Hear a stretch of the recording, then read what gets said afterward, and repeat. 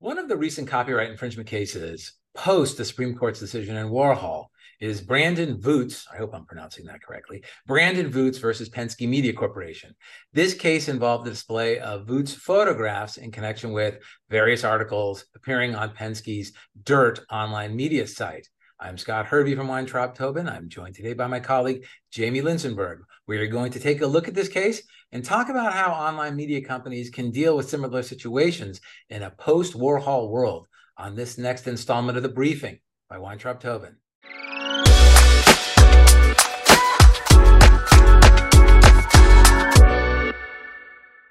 These are the facts of this case. Voots is a professional photographer who specializes in real estate photography. His clients include real estate companies, real estate agents, and interior designers. The majority of these clients are real estate agents who retain Voots to photograph a property to facilitate its sale. Dirt.com is an online news publication owned by Penske Media Corporation. Dirt publishes material on real estate transactions involving persons in the entertainment industry or prominent business persons. Dirt's articles are intended to provide a unique peek into those individuals' lifestyle.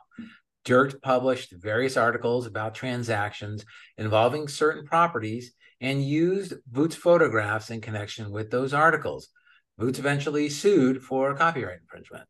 And Dirt advanced a fair use defense. Dirt claimed that it featured the photographs to provide readers with what he believed was a unique insight into the lifestyles of individuals who were involved in the transaction, including commentary and critique of the property featured in the photographs, and used only those photographs that Dirt publishers believed were necessary to do so. After both parties moved for summary judgment, the Supreme Court ruled on Andy Warhol Foundation for the Visual Arts versus Goldsmith. Finding that Voots had established a prima facie case of copyright infringement, the court turned to Dirt's fair use argument. Now, to determine whether a work constitutes fair use, courts engage in a case-by-case analysis and a flexible balancing of four factors.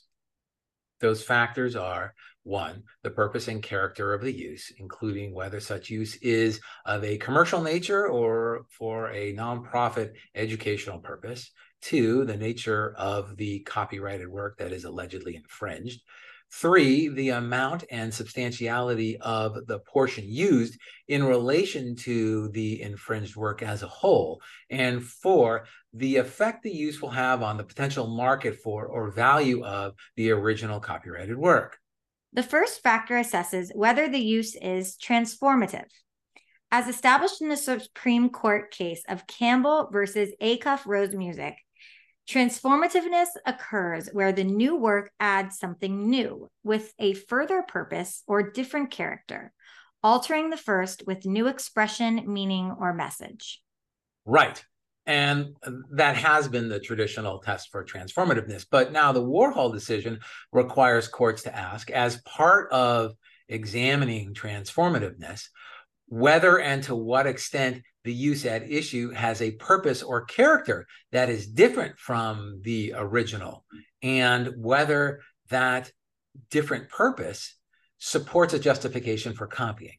So now the first fair use factor will analyze whether the purpose of the use of the second work is different enough from the first to reasonably justify a copying.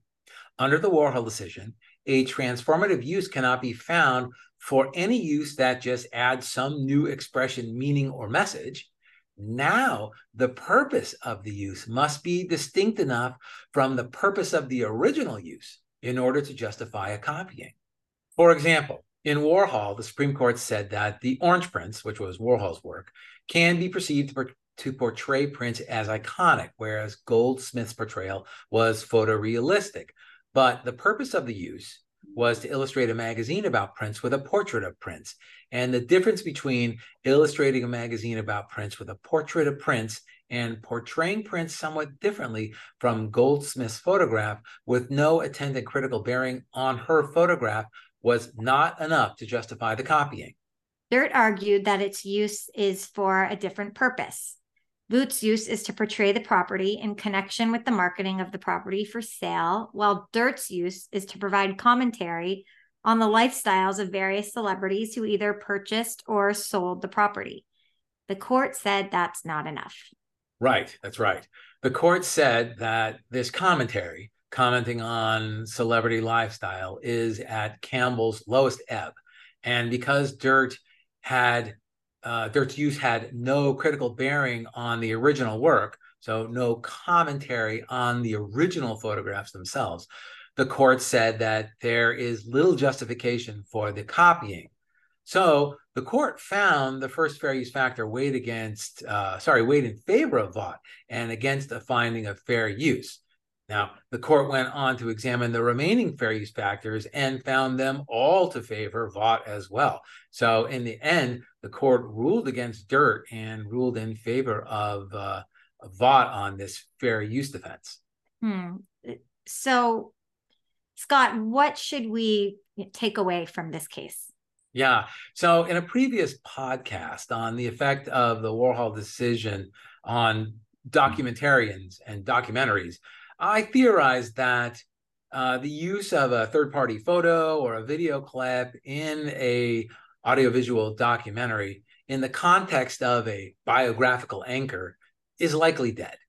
I now summarize that this case is the proverbial nail in the coffin. If a subsequent user isn't using an existing work for criticism or commentary of the underlying work, or in a manner that is transformative in both context and purpose, then there will be no fair use. Thanks, Scott. That's really interesting and really helpful to know moving forward. Thanks for listening to this episode of The Briefing. We hope you enjoyed this episode. If you did, please remember to subscribe and leave us a review and share this with your friends and your colleagues. And if you have any questions about the topics we covered today, please leave us a comment.